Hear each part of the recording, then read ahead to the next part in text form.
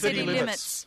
Brought to us by the People's Committee for Melbourne every Wednesday at 9 a.m. City Limits is Melbourne's only hour devoted to our urban environment. To transport and planning and housing issues. To privatisations and our utility services. To building and or maintaining a sense of community. 855 on the AM band, if we can hear it through the noise and find it through the smog. City Limits.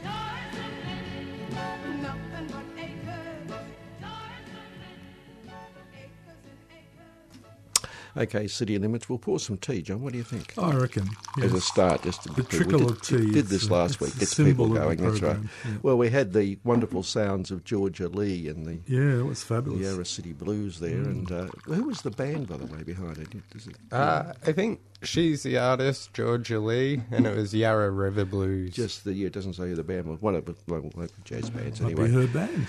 Yeah, Yarra River Blues, because that's interesting, because John McPherson's in the studio. That was Andy, of course, who's pressing buttons. I'm Kevin Healy, and it's City Limits. It's the first Wednesday of the month. It's November the 1. Yeah. And it's good to have you here today, John, because it is All Saints Day, and you qualify, don't you? Andy's a touch questionable. I'll take that. That's fair enough. I'll just burnish mine. Hello. It was your hello or halo? Yeah, I'm more likely to do hello than halo. Right, okay. Yeah. But it is all. But anyway, what I was going to say, but Yarra, it was an appropriate bit of music. It was coincidental, but of course it does coincide with Yarra getting a drug injection room, which is great. Andy's was involved in rallies there. So I went and had a look when they had it on, and it's great, isn't it? Yeah, so I do want to talk about it later in a different context, so we won't go into it now. But okay, all right. Well, I think lots of people deserve a pat on the back for that. Yeah, I want to. I want to just compare it when we get on to transport, John, because it is Transport Day, and for those who don't know, John McPherson is our transport guru who comes in once a month. Well, I think I'm the guru, but guru. Kevin reckons I'm a guru. Anyway. A guru sounds like an animal from the bush in South Africa. A gorilla. But it's interesting because the Herald Sun has been... has been attacking Andrews for not going back on his word and building East-West Link, and it's come up recently with the bloke, whatever his name is, saying we must build it. So they've had another editorial attacking Andrews, saying it's time he swallowed his pride and built the bloody thing. But of course, when he comes up with the injection room, they're now running stories saying he's backflipped, he's terrible. So that's what I wanted to raise. I've now raised it, haven't I? But we will bring it up later as well. But it's just interesting that they have two different attitudes. And speaking of the Herald Sun, of course, and I've just we have to? Well, we don't, because I'm away from the mic, and I've realised my reading glasses are stuck in the bag case here, but I'll get them out. Here we are. I'm interested. They're running an ad this week, and I find it interesting. It's for their obituary column, but it says a life. Remember, they have a different picture every day. Yes, this one's a young couple getting married, so one assumes that one has died or something, you see. Have you considered a tribute notice for the passing of a loved one? An image portraying significant moments or places can evoke fond memories and add meaning to a few carefully chosen words. In other words, put it in the Herald Sun and they'll charge you a fortune for it. So, another fortune if you want a photo. Yeah. That's right, well, the photo. So, and I thought, well, sure they can evoke fond memories, but for you, and I think if you've got it at home and look at it, it can evoke fond memories, but for those who are reading the death notices or whatever in the Herald Sun, they're not going to get too many fond memories because they don't even know who you're talking about. Well, yeah. So I just had this awful feeling, and I'm sure they're doing it for pure sympathy and care for the bereaved. No, actually it sounds more like vanity publishing, doesn't it? Yeah, but it seems to me that it's the Herald Sun maybe just wanting to give them more money. Oh, I think so, Kevin. Oh, yeah, well, perhaps you'd have to have another ad saying there's going to be this wonderful ad in the paper. Watch out for it. That's right. Yeah, we won't have any photos at the funeral, but they'll be in the Herald Sun. Yes, that's right. Oh dear. Yep. I'm having a little sip. They must be getting a little desperate, perhaps, down at the Herald Sun. Maybe, but people keep dying and putting the notices in. True. Yeah, that's right. Now, speaking of the editorial, the one about Andrews has to backflip on one thing but not on another. He's attacked when he does on the other. Right. Interesting, the editorial they came up with after the raids last week. We discussed them last week with Dave Kerrin, the raid on the AWU office. Oh, yes. But of course, subsequent to that, so much scandal came out. And, it turned out that the minister said she didn't know anything about it till she saw it on telly that night. Yet her whole office was tipping off the press. So she obviously talked to no one in her office that day and couldn't work out why all these people were on the phones frenetically ringing people. Well, she probably didn't talk to anybody in her office that week. No, apparently. So anyway, Wasn't it a great week in politics? As far as Barnaby, Malcolm Roberts, hopefully Cash goes now. Yeah, the awful thing is Barnaby's going to come back again, I guess. But apart from that, it has been. Yeah, it is. Yeah, Barnaby's glad-handing. I mean, it's great. That's I don't know. I think that's Barnaby at his most appalling when he's It's great they've gone, but really the law does need to be changed because it does discriminate against all sorts of people. I mean, if you come here and... Yeah. So it But really... the trouble is, of course, changing, we all know what changing the Constitution's like. Yeah, well, that's right. Is it a constitutional matter, though? Yeah, it is. It is, okay. Yeah, Section 44. Yeah. Oh, of course it is. That's right. That's what they challenged. Of course it was. Yeah, okay. Yeah. But this one, after the raid, they said, whenever measures are taken to hold Labor or its supporters' union to account, the movement translates as an attack on workers. Last night they had a win. An advisor to Employment Minister, this is last Thursday, you see, this is their editorial, an advisor to Employment Minister Cash quit after admitting to tipping off journalists, etc. The minister had earlier denied the officer told the media it was embarrassing. But then they just switch around. But it should not distract from what is a legitimate search for answers to concerns over union donations. Now, we know this body was set up arising out of the Royal Commission, which was a set-up. So you set up the Royal Commission, you recommend a body that's going to attack unions. Designed you just tell to it focus on unions. you tell it to search for certain things, and they go and do it. But that's not political. And they go on to say that this is a totally independent body. Yes, that's right. There is an independent statutory authority which regulates registered organisations, unions and associations to increase financial transparency and accountability. It doesn't mention it was brought in recently arising out of. No. And they've too long been shrouded in secrecy. It goes on in that line anyway. And it concludes, but for Labor and the AWU to claim the raids were simply a ministerial order and abuse of power falls into the category of distraction and white noise, a nothing to see here complaint. If there is nothing to hide, there is nothing to fear. But the thing is that all the documents are in the public domain already. Yeah, they're already out there, that's right. Yeah, they just overlooked that little minor fact. It's from beginning to end, the whole thing is a boondoggle.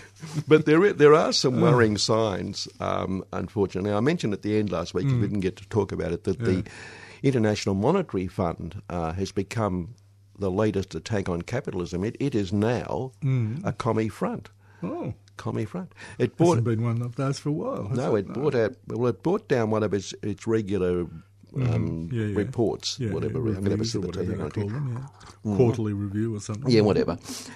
And it said that John, you're all sitting. Thank God we're sitting down. I'm holding on. Okay. The trickle down effect doesn't trickle down. Really? Doesn't trickle down. Really? All those drops of yellow liquid they give it to us don't trickle down on us, and which is lucky, I suppose.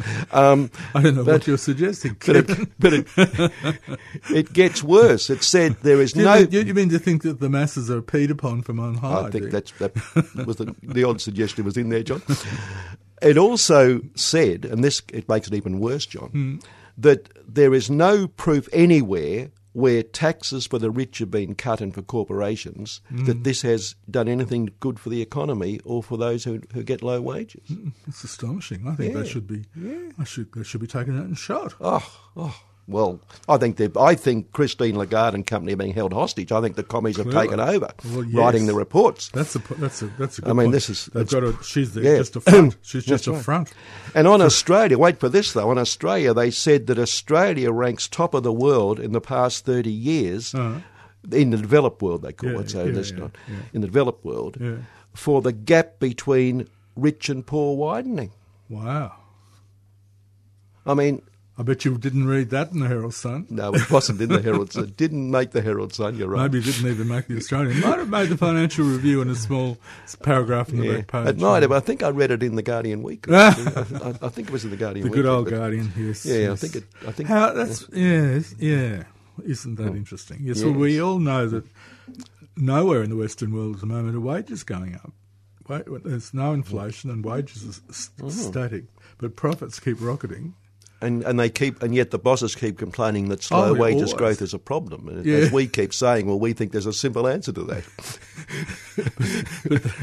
but it isn't happening. No. So now they're in the bosses are in the unfortunate position where they're continuing to say, well, we can't employ anybody because people are too expensive to employ, but the people aren't costing any more than they've costed for the last 20 years. No. And they also say that because of the reduction in penalty rates, they can then employ more people and stay open. Now, I would have thought that if they say they can't afford now to pay the penalty rates and stay open, how can they employ more people? Because surely a full wage is going to be more than the difference they're going to lose in someone's penalty rates. That was a bit complicated for me. Well, I think I get it. Yeah. Well, if say the penalty rate is whatever percentage of the wage on that day, and they say that'll allow us to pay another full wage. Now, how can they do that if they can't afford to pay what's already there, the little bit extra, but they can pay much more than extra? So it strikes me that just might not be an absolutely accurate assessment. They might be trying to pull the old wool over our eyes. It doesn't sound like a cast iron connection. No, it doesn't. Like a lot of other things. No, but the trickle-down effect, the Republicans in America have had that as their tenet of faith for the last 30 or 40 years. And it's worked so well. Yeah, they tried it under Reagan. Worked a treat. It didn't work. They tried it under George W. Bush. Didn't work. They want to do it big time at the moment by reducing the taxes on the really rich in America again. And that's the thing they're most focused on, the Republicans. That's the thing they've got to do. Everything else can go hang, but they're going to get those tax cuts through. Yeah. But they're for the middle class, he said. Oh, did he really? Yeah, there was a figure that showed how many billions or millions he and his son-in-law would gain out of it. But it's not for him; it's for the middle class. Okay. Middle class, that's good. Yeah. And that in turn helps the working class. Yeah. No, it's that's very interesting. Well, the IMF obviously needs a shake-up. They've gone mad. Yeah. I mean, they've always been safe. No, but it's catching. Is that another agency the Americans lost control of? Maybe. Well, it's catching. It's catching because Tom Elliott, who is I didn't know him, but he's 3AW drive time host. Guess what? He's the son of the other Elliott. Oh, is he? Well, I've never listened to him, but he's he's pugnacious in the same way as his dad. I can imagine reading this, but he's written a piece in the Herald Sun on Friday. Gets his own column, Too many people romanticise socialism. They regard figures like Che Guevara, Lenin, Mao and Marx as lefty pin-up boys whose faces should adorn university art students' T-shirts. Then he turns it into a total attack on socialism. And he's worried about the New Zealand Prime Minister, Jacinda Ardern, who brings into office the left-wing belief she acquired as a teenager at university and which as recently as 2009 led her to sing communist anthem the Internationale at a socialist youth festival in Hungary. So on he goes, and perhaps she's just got a bad voice, he's upset about that. Anyway, and then he says how wonderful the New Zealand economy has been going under capitalism, and then why then does Ardern want to fix something that isn't broken? Because like many Bollinger Bolshevists, she contemplates the theoretical virtues of socialism from the comfort of a free market-oriented society. Then he says he went to Russia with his dad, and his dad, you tell me, is... Oh, I didn't know. That Elliott, John Elliott. Right, okay, Big John. Yeah. And anyway... And he learnt how terrible communism was, but I think, Indeed, it wasn't a great example, but that's not. That's the problem, I guess, many of the problems. And he concludes by saying, democratic free market countries create jobs and wealth. They allow individuals the space in which to flourish, like those people homeless on Elizabeth Street, I suppose. No, they've got the space. Yeah, they've got the space. Yeah. Or they although they keep getting moved out of it, and pursue their concept of the good free from the debt of the state. Socialism, on the other hand, causes misery and poverty whenever it's allowed to spread. Oh, did you get all that out? So that's his. That sounds like Wikipedia. Yes, and then same day, John Roscombe from the Institute of Public Very Private Affairs. A little under threat at the moment. They're really, Institute of they're Public. really frothing and They are. fulminating, aren't they? John, who has a fortnightly column in the Financial Review on every Friday. Imagine. He says the Liberal government's becoming socialist because of its attack on the banks, and it wants to control the banks. And you'd expect a law like this to be enacted by Erich Honecker in East Germany in the 70s, not a coalition government in Australia in 2017. So John's gone desperately mad. Isn't it awful? But anyway, and of course, I suspect next thing we'll know there'll be cameras and everything lined up on the big businesses around town to investigate their donations to the Institute of Public Affairs. And that's right. They'll be getting that very shortly. There'll be a real well-publicised raid on the IPA. Well, that's right. But with this bank thing, the banks themselves say, the major banks in FINSIA, which is the Financial Institute thing, are in discussions about forming the Professional Banking Council, which would oversee ethical standards for individual bankers and engage on their behalf with the prudential regulator. Now, I thought their ethical standards were pretty solid. They're rock solid, aren't they? Well, according to the IPA, they are. Yeah, that's right. So the banks themselves are expressing a few doubts. But yes. But the right-wing commentariat, of course, think the banks can behave any way they bloody please. And that should be just fine with us. Yep. So that's that one, John. But then just to balance that, because we don't want the Liberal Party to be seen as a totally socialist body. No. Totally socialist. In fact, Roscoe makes the point that they're all, they're trying to outdo Labor in socialism. Well, that wouldn't be too hard. Would it? I mean, no, that's right. You wouldn't have to move too far. Well, often it's the case that if you want some social reform, you can get it out of the Conservative side of side of politics, but easier than you can at Labor. But Labor not always, but sometimes. Labor goes out of its way to prove it is what it isn't, isn't what it is, or something, or something, or whatever. Anyway, you'll be pleased to know that a backbench, and it's in the light of this Beersheba thing going on at the moment, the tributes to which, of course, and the Israelis themselves are praising it because they say this was the beginning of us becoming a state. So no one's pointing out that when the charge of the brigade happened, they were liberating the Palestinian people, but now the Palestinian people are under the yoke, and it's their oppressors who are celebrating. Yeah, or somebody described Netanyahu as having hijacked the whole event. Yes, and our as you'd expect. I mean, would you expect any less? I don't think so. Well, no. And so, but a number of Liberal backbenchers now are coming out saying Australia should shift its embassy to Jerusalem, which is, of course, is what the Zionists want. Of course, yes. So there is light at the end of. They're not all socialists running light riot. At the end of the wrong tunnel. Yes. That's right. And having mentioned just how socialist the Labor Party is, and that the Liberal Party is trying to copy them, you'll be pleased to know that Kevin Rudd's come out. Those who don't know, I'm sure most people do know, he's a former Prime Minister of this country. Twice. And he's urged Labor to expel the CFMEU from its ranks and warned that the union-based factions are not only killing internal democracy but stifling political development. We all operate within a system of laws, he said. I've always been pro-union. Well, that's interesting. We hadn't noticed it. What I cannot abide is an industrial and political structure which, through the affiliation system of the Labor Party, gives trade union-based factions majority control of the party either on policy or on personnel because the nature of the Australian economy, the workforce and society has changed. Well, that's true, but nonetheless the unions did found the Labor Party as their voice in Parliament. And what's changed, of course, is that people like Rudd have taken it over and tried to remove the unions from it.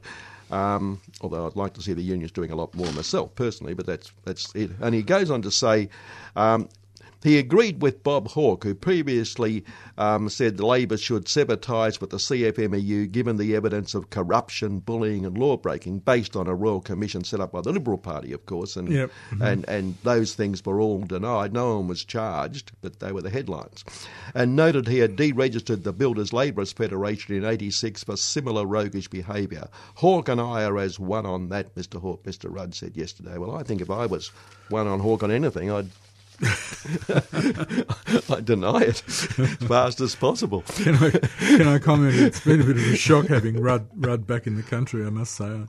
The sooner he hops back to New York, the better. But it was fascinating on Q&A on last Monday night. Him and Alan Jones were as one opposing the Adani mine. Oh, were they? Yeah, of course, Rudd, yeah, that's right. Jones opposes it for all these strange reasons. Yes, it's interesting, isn't it? That was bemusing, if nothing else. It's the one area over the years where Jones has shown some sign of... well, it seems to be, I think it's basically about, good farming country shouldn't be alienated. Yeah, it's the Lock the Gate movement that he's been really behind. Yeah. So it's quite extraordinary. Yep. And on past Prime Ministers, yes. One called Abbott, well named, of course, he, as you know, in London, he said he still believes climate change is crap. He just said it wasn't because he was Prime Minister, etc. And it's just all Well, crap. you see, that's forgive me, but that seems to be something you're allowed to do if you're a good Catholic. You can lie about these things and just go and get absolution at the end of the week. Yeah. Well, it's interesting that it's been pointed out. It was pointed out in a recent edition of the Saturday paper. That's just my jaundiced view, folks. But just my opinion. I didn't see that as jaundiced. Anyway, it's pointed out that Cardinal Pell, old Georgie, Abbott's good mate, Pol Pot, gave a speech to the Legatus Summit, whatever that is, in Naples, Florida, not Naples, Italy, but Naples, Florida, in about 10 years ago now, in fact, in 2006. But it points out that given the speech Abbott made about how pagans sacrificed, etc., and climate change is like sacrificing pagans, etc. Yep, throwing goats into volcanoes or something. In the speech, Pell said some of the hysteric and extreme claims about global warming were a symptom of pagan emptiness, of Western fear, of the immense and bastically uncontrollable forces of nature. In the past, pagans sacrificed animals and even humans in vain attempts to placate capricious and cruel gods. Today they demand a reduction in carbon dioxide emissions. And it's pointed out that Abbott's speech was almost word for word with what his great mentor But the thing is, Pell it's had almost said. the opposite. I mean, we've toddled along nicely over the centuries, thinking, we as humans can't affect the greater entity, of the climate and the Earth's being, and the shock is that we realise we can. Yeah. I mean, it's completely the opposite to What Pell's saying. what Pell's saying, really, isn't it? Pell's saying trust in God. Yeah. Because God makes sure we won't destroy the world as we destroy the world. But I think that's what he's not even really saying that. He's really saying it doesn't really matter. We're all going to. If you're good and believe what I believe, you'll go to heaven. So it doesn't matter, folks, whether the world ends tomorrow or in a billion years' time. I don't think he has a great track record of telling the truth anyway, does he? No, but he probably believes in it himself. I suppose that's right. But it's whether the truths he thinks are the truths is the question, isn't it? And some of us might question that. Well, we certainly do. Oh, really? But it is odd. But I think that's the thing that in a way a lot of Christians are actually, well, the conservative ones are quite nihilistic. They don't really mind if things end tomorrow, as they see it, because they know that they're saved. That's right. And they'll go straight through the gates. Yeah. I've had this theory that I can't mention on air or not, but I've had this theory that the Catholic Church, going way back centuries, was forced to make suicide a mortal sin. So if you committed suicide, you went straight to hell, no salvation. Because all these people would be saying, well, it's pretty ordinary here, and if I die, I go straight to heaven. I think I'll kill myself. Yeah. Yeah. So they said, you can't do that. No, You've got to keep working a bit. You've got to hang around down here and till that field a bit. And get through a bit more misery. Yeah. And then go to heaven. Oh, we're getting philosophical today. Oh, yes. Speaking of philosophers, James Packer. Now, I will finish this segment on this. The philosophy of gaming. Now, he had his annual meeting the other week and he made a few admissions that he might have made the odd mistake along the line, etc. That's right. He admitted he couldn't control his mum. Yeah, that's right, poor old Jamie. Anyway, an editorial in the Saturday paper points out, and it's interesting. It's something we talk about quite a lot here, but they pointed out, and it's good to see someone else saying it. It is not right to say, this is an editorial, it is not right to say Crown operates without laws. It is truer to say that laws are made for Crown. Under the terms of its licensing agreement in Victoria, the state will pay compensation to the casino should any measure to combat problem gambling affect profits. For the next 33 years, the state is liable for payments up to $200 million to Crown for losses related to lowering betting limits, pre-commitment technology, restricted access to cash machines or any other recommended policy to treat the addiction of gambling. Under the same deal, which locks in Crown's licence until 2050, the casino managed to reduce its tax obligations. It pays no super tax on international and interstate VIP gaming. Goes on to say in Sydney, Packer's Harbour Casino defies planning laws. The state's unsolicited bid provisions allowed for it to be conceived without independent evaluation. Special legislation was still needed and the Casino Control Amendment Bill was passed. In effect, as Anne Davies wrote, James Packer was awarded a restricted gaming licence for a VIP casino on publicly owned land without tender. And then, because it goes on to point about the points that Andrew Wilkie made about the playing with machines, etc. Yeah. But then it goes on to point about how he uses, he's very clever about getting people in politics. In a just world, the inquiry would not be limited simply to machine tampering and rapacious conduct. It would extend to the special relationship between governments and casinos. These relationships are not only personal, although there is that too, with a payroll that has included Tony Abbott's Chief of Staff Peter Credlin, Labor National Secretary Carl Battar, Senator Mark Arbib, Howard Government Minister Helen Coonan. And the conclusion is, Wilkie's revelations bring this odd relationship into focus. Irrespective of what is found regarding Crown, they should ask a fundamental question: why do governments do so much for casinos and get so little in return? Interesting.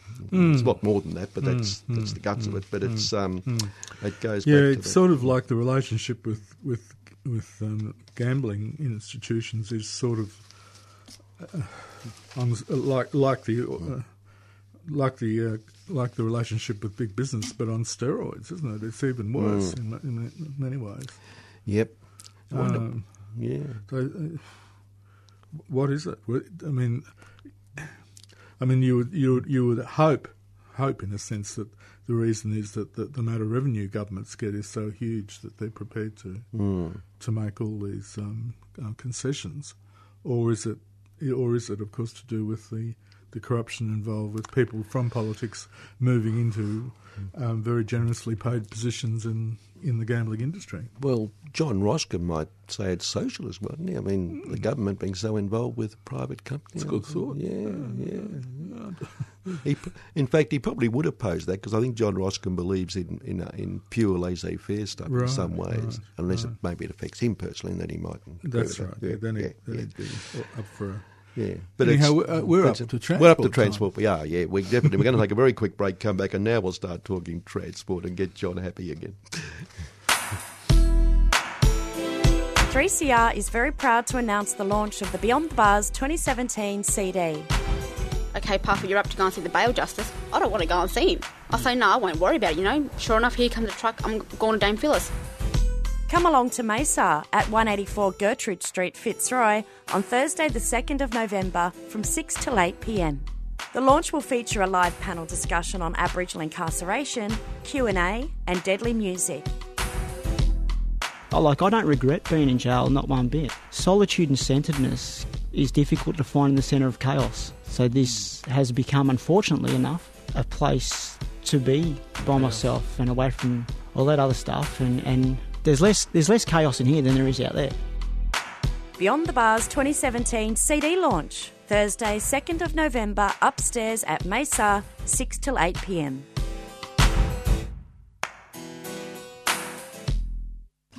Okay, back on air, and John McPherson's here to talk transport. John, you said, I've got a few things here, but John, you said you had some items you wanted to raise today. Yeah. There was an interesting article in the Age, I think it was the Age today.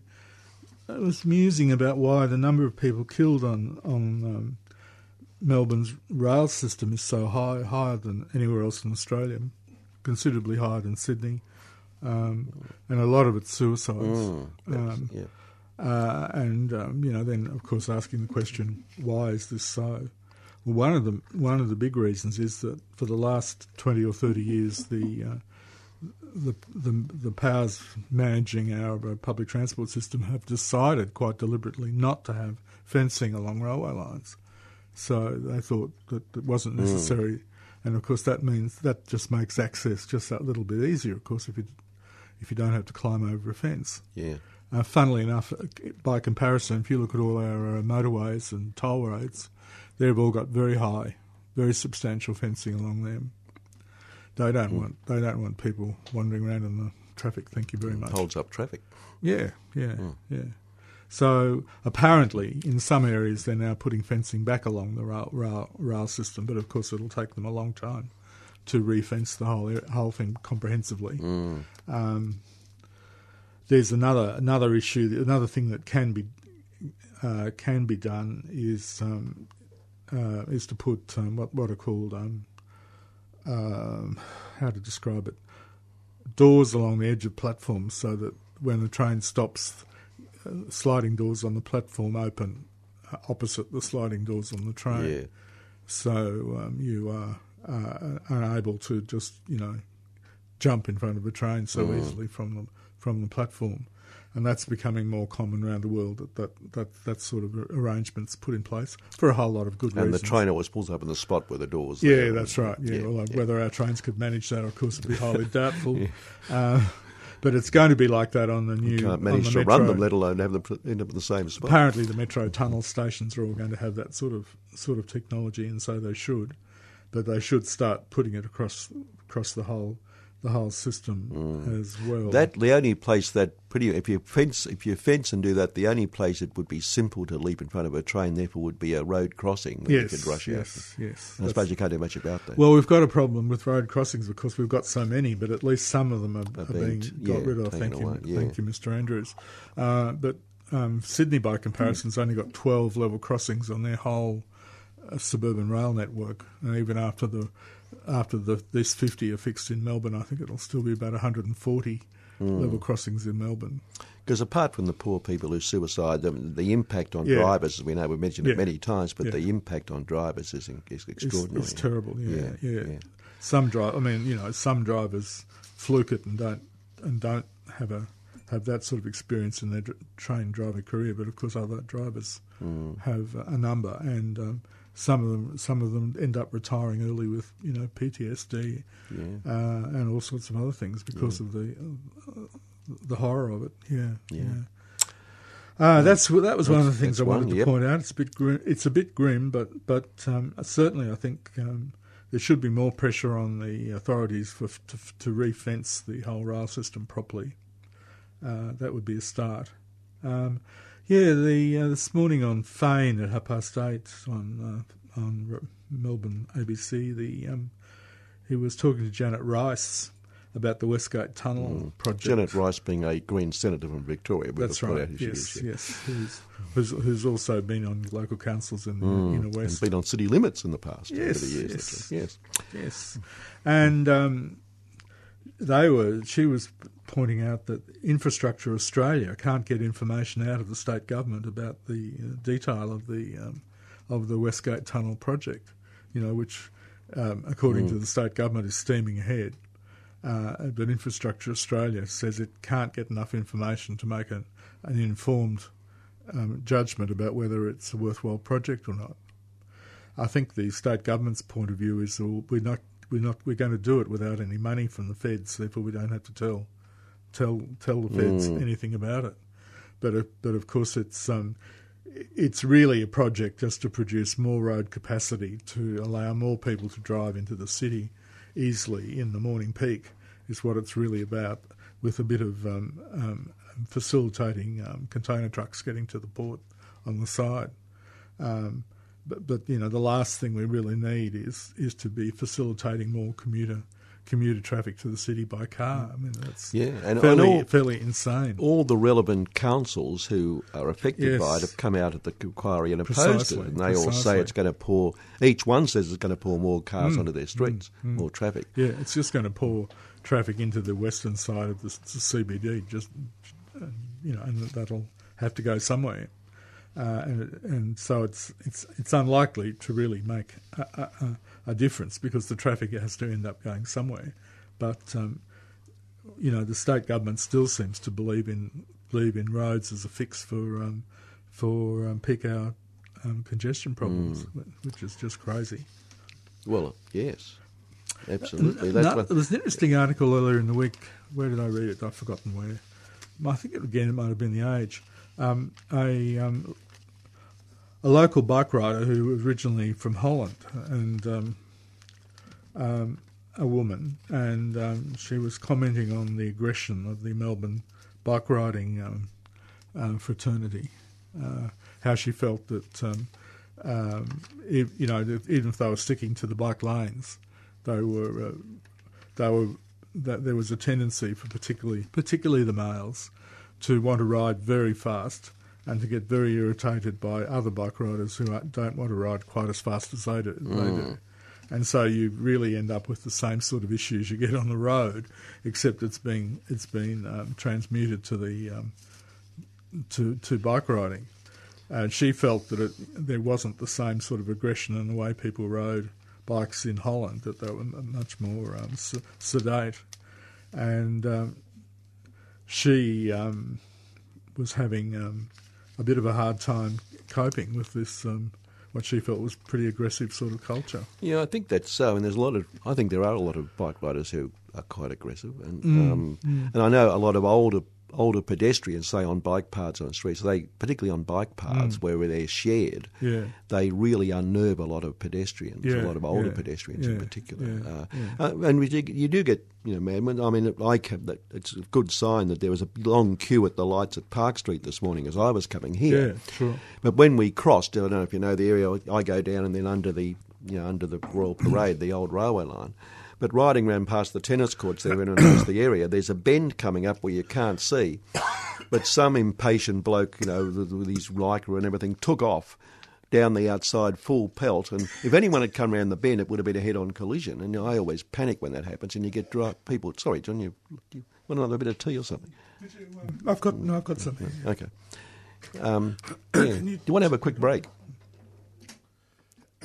It would have been Can a be bingle dangerous, would have been quite easy. Yeah. When there's shared, in the morning usually there's not too many pedestrians, you're just cyclists heading to work, etc. But during the day, I mean, when you've got people with little kids or people with dogs on leads or whatever, I always slow down absolutely passing them, because you can't trust what a little kid or a dog's going to do. No. But some cyclists just whip off and away they go. Yeah. Anyhow, that's my gripe. That's it. There was a study came out in the last couple of weeks, John, showing that in Melbourne, because there's more movements, more commuter movements, there's been an increase in train and tram travel very slightly, but the cars are increasing even more. So that in fact, more than 1.3 million Melburnians, or 74% of the commuting population, are relying solely on a car to get to work in 2016. It's down from 76% in 2011, but still far higher than Sydney, where 65.5% drive to work. Melbourne's public transport network is heaving, with a rise of 51,000 people using trains to get to work since 2011, an increase of 27%, equivalent to 57 trains full of people. As a proportion of the population, 13% of commuters rely on public transport as their sole form of transport, up from 12% in 2011. It pales compared to the whopping 21% in Sydney using public transport, etc., all these figures. But so while there's more, it's proportionately not going far. That 13% figure, apparently, if you add in people who actually take the car as far as the railway station and then take the train, you know, if you add them into the public transport side, it goes up to 18% for public transport. Does it? Yeah. Because just the way you dice and chop the figures, because there are a lot of journeys, more than one mode. So, you know, those people could just as easily be put in the PT side of the ledger as in the car side. Probably the car journey is being made in the outer suburbs where the congestion issues aren't as bad. It is by them taking the train as their main mode into the city, so they are at least it's a bit better, in relieving the congestion on the roads. Well, look, what to say? The city's continuing to spread out. The only thing we seem to supply in the outer suburbs is roads. If any public transport at all turns up in the new suburbs as soon as they're settled, of course it'll be the odd bus, and it'll be very poor bus services. So people are given no encouragement. And usually miss the train by a minute, and then coming back the other way, same thing. And if you know the way that the agencies operate, it can take them years to adjust the buses to meet the train again, just in time for the train timetable to be changed again. Yeah, that's right. They're good. Well, you know, this anyhow. So, you know, I'm trying to make the point that in the new areas where most of the development is happening, there is virtually no encouragement for anybody to use anything else but their car for their travel. So we really shouldn't be surprised by those figures. But more and more, the people coming to the CBD to work are having to come by public transport, and they are.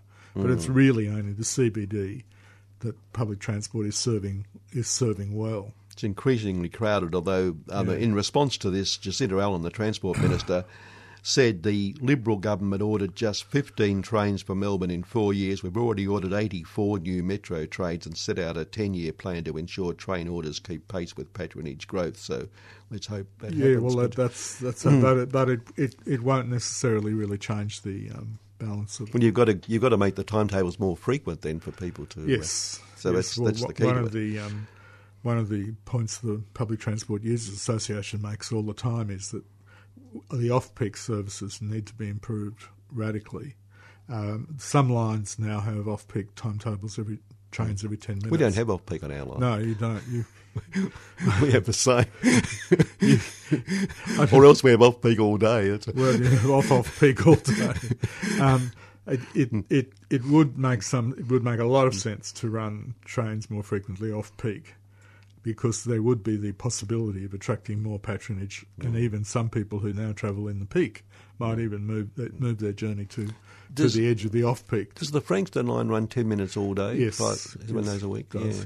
So does the Dandenong line. Right, yeah. And there's no reason why the others couldn't as well. But there's this parsimonious thing here that you only hand out public transport in little globules, and you hand out buses very, very seldom at all. So we seem to have both very infrequent buses and, judging by the performance of Transdev in the last little while, where a huge proportion of their buses have been found to be unroadworthy. The buses they do run aren't even in decent condition. We mentioned that last month, that's right. Yes. But, well, I mean, I know the bus services, there's one that I use sometimes to come over here, and it gets crowded at peak, and particularly with school kids going to school and back. But the rest of the day, it's hardly anyone on it. So they use that as an excuse to say, why increase the frequency? But if you increase the frequency, of course, people might start using it. Yeah, well, it's amazing how much evidence there is that improving the quality, e.g. the frequency of services, will generate more patronage. It's amazing, isn't it? yeah, Hard to believe, yeah. really. Yes. But if you're the sort of agency who doesn't really want to run more public transport than you have to, of course, and we still have that sort of view, I'm afraid, in the agencies that they don't want to do more than they have to, and yet we're getting to be a city of 4 million people going on for 5. We have to take the bit between the teeth and accept that public transport is going to become more and more important.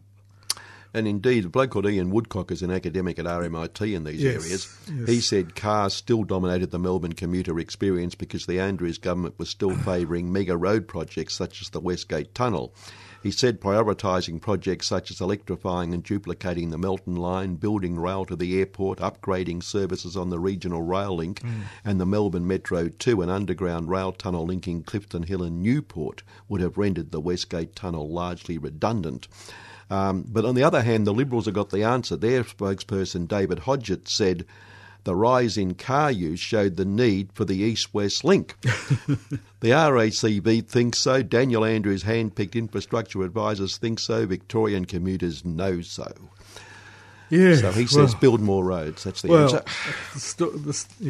The basic story about the East-West link is that the people who would be using the East-West link still are people who mostly want to get to the CBD. At the moment, they're getting to the CBD from the eastern side because that's where the Eastern Freeway ends, feeding onto Hoddle Street with all the roads that then feed into the city. So basically, the East-West tunnel would just be taking people around to the other side of the city, and where they'd still be trying to get back into the CBD. Yeah.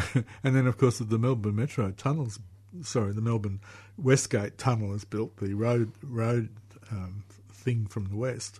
They'll be then competing with all the traffic that'll be coming from that direction as well. Yeah. So I don't get it. It doesn't work. In fact, it just doesn't work to expect that you can feed more people into the city by car. It's just. Yeah. It's just and related to that, we don't do public transport well anywhere else but the CBD. But we don't even want to acknowledge that public transport can do the CBD thing well. We still want to offer the car alternative as well, and we already offer that on a pretty big scale. And related to that, Transurban's been boasting that now they've opened up new lanes on the Tullamarine and the Balti Bridge, etc. This is a great, wonderful ride for you. You'll all be loosened up now. How long do you think before it chokes up again and they need to widen it yet again? Months.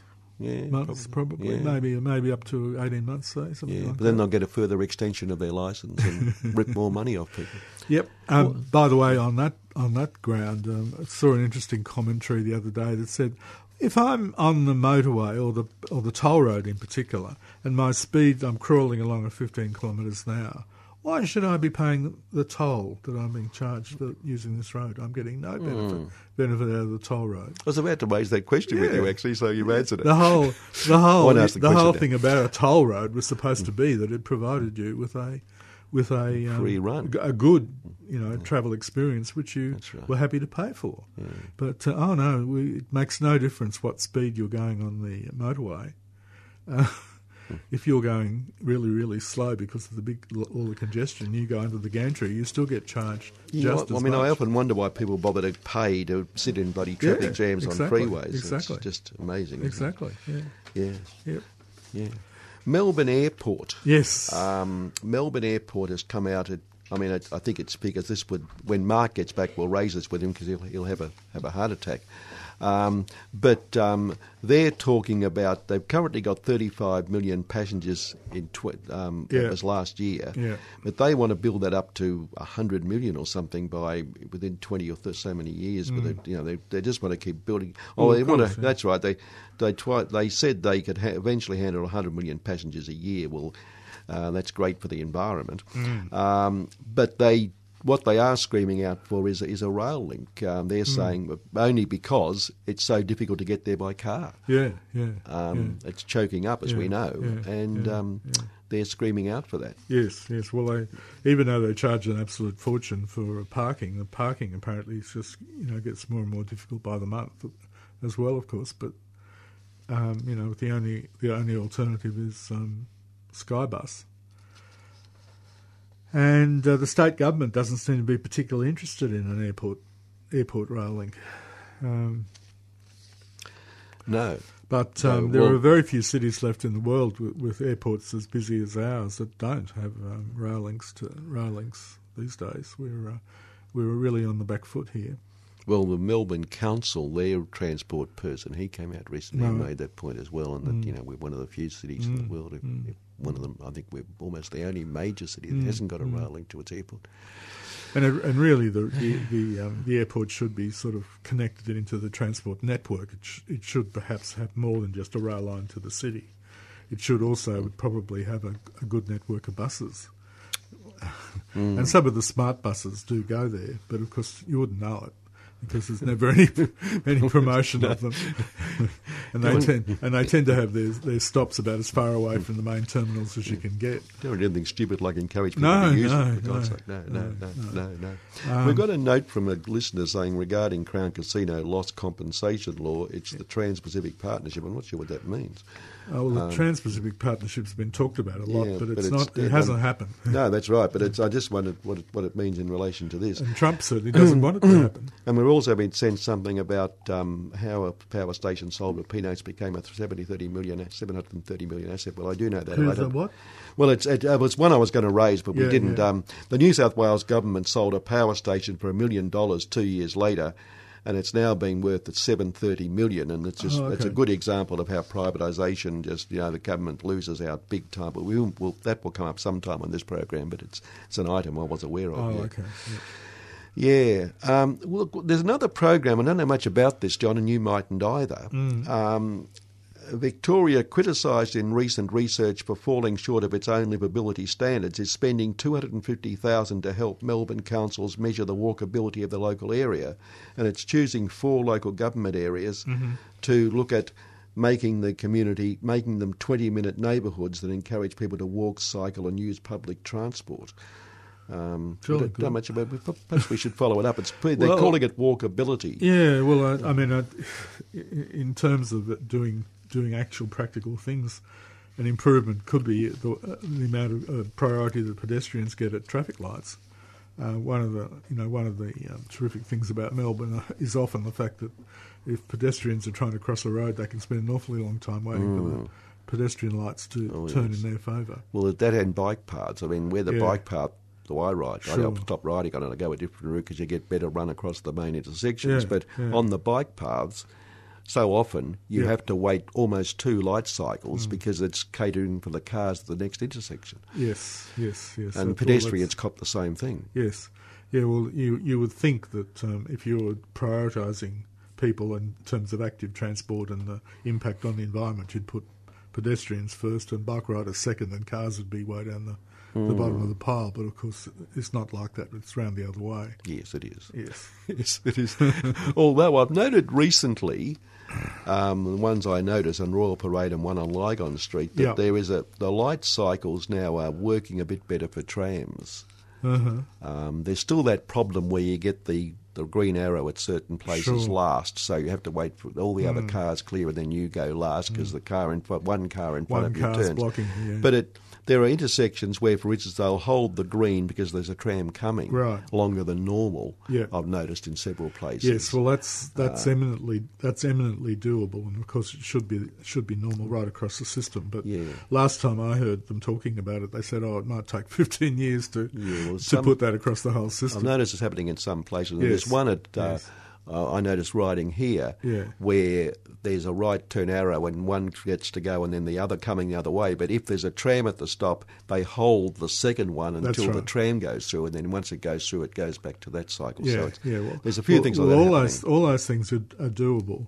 But of course, Vic Roads talks the talk, but they don't often want to walk the walk because their hearts belong to Daddy and the Commodore. No? That's right. All right, look, we're running out of time, John. Okay. We'll do more of this next month. Okay, look, thanks for coming in. Thanks for your time. Okay. Thank Andy for doing a great job. Yeah, thanks, Andy, for putting up with us. Pleasure. No worries. Sticking with the jazz theme, we might go out with The Sky is Crying by Etta James.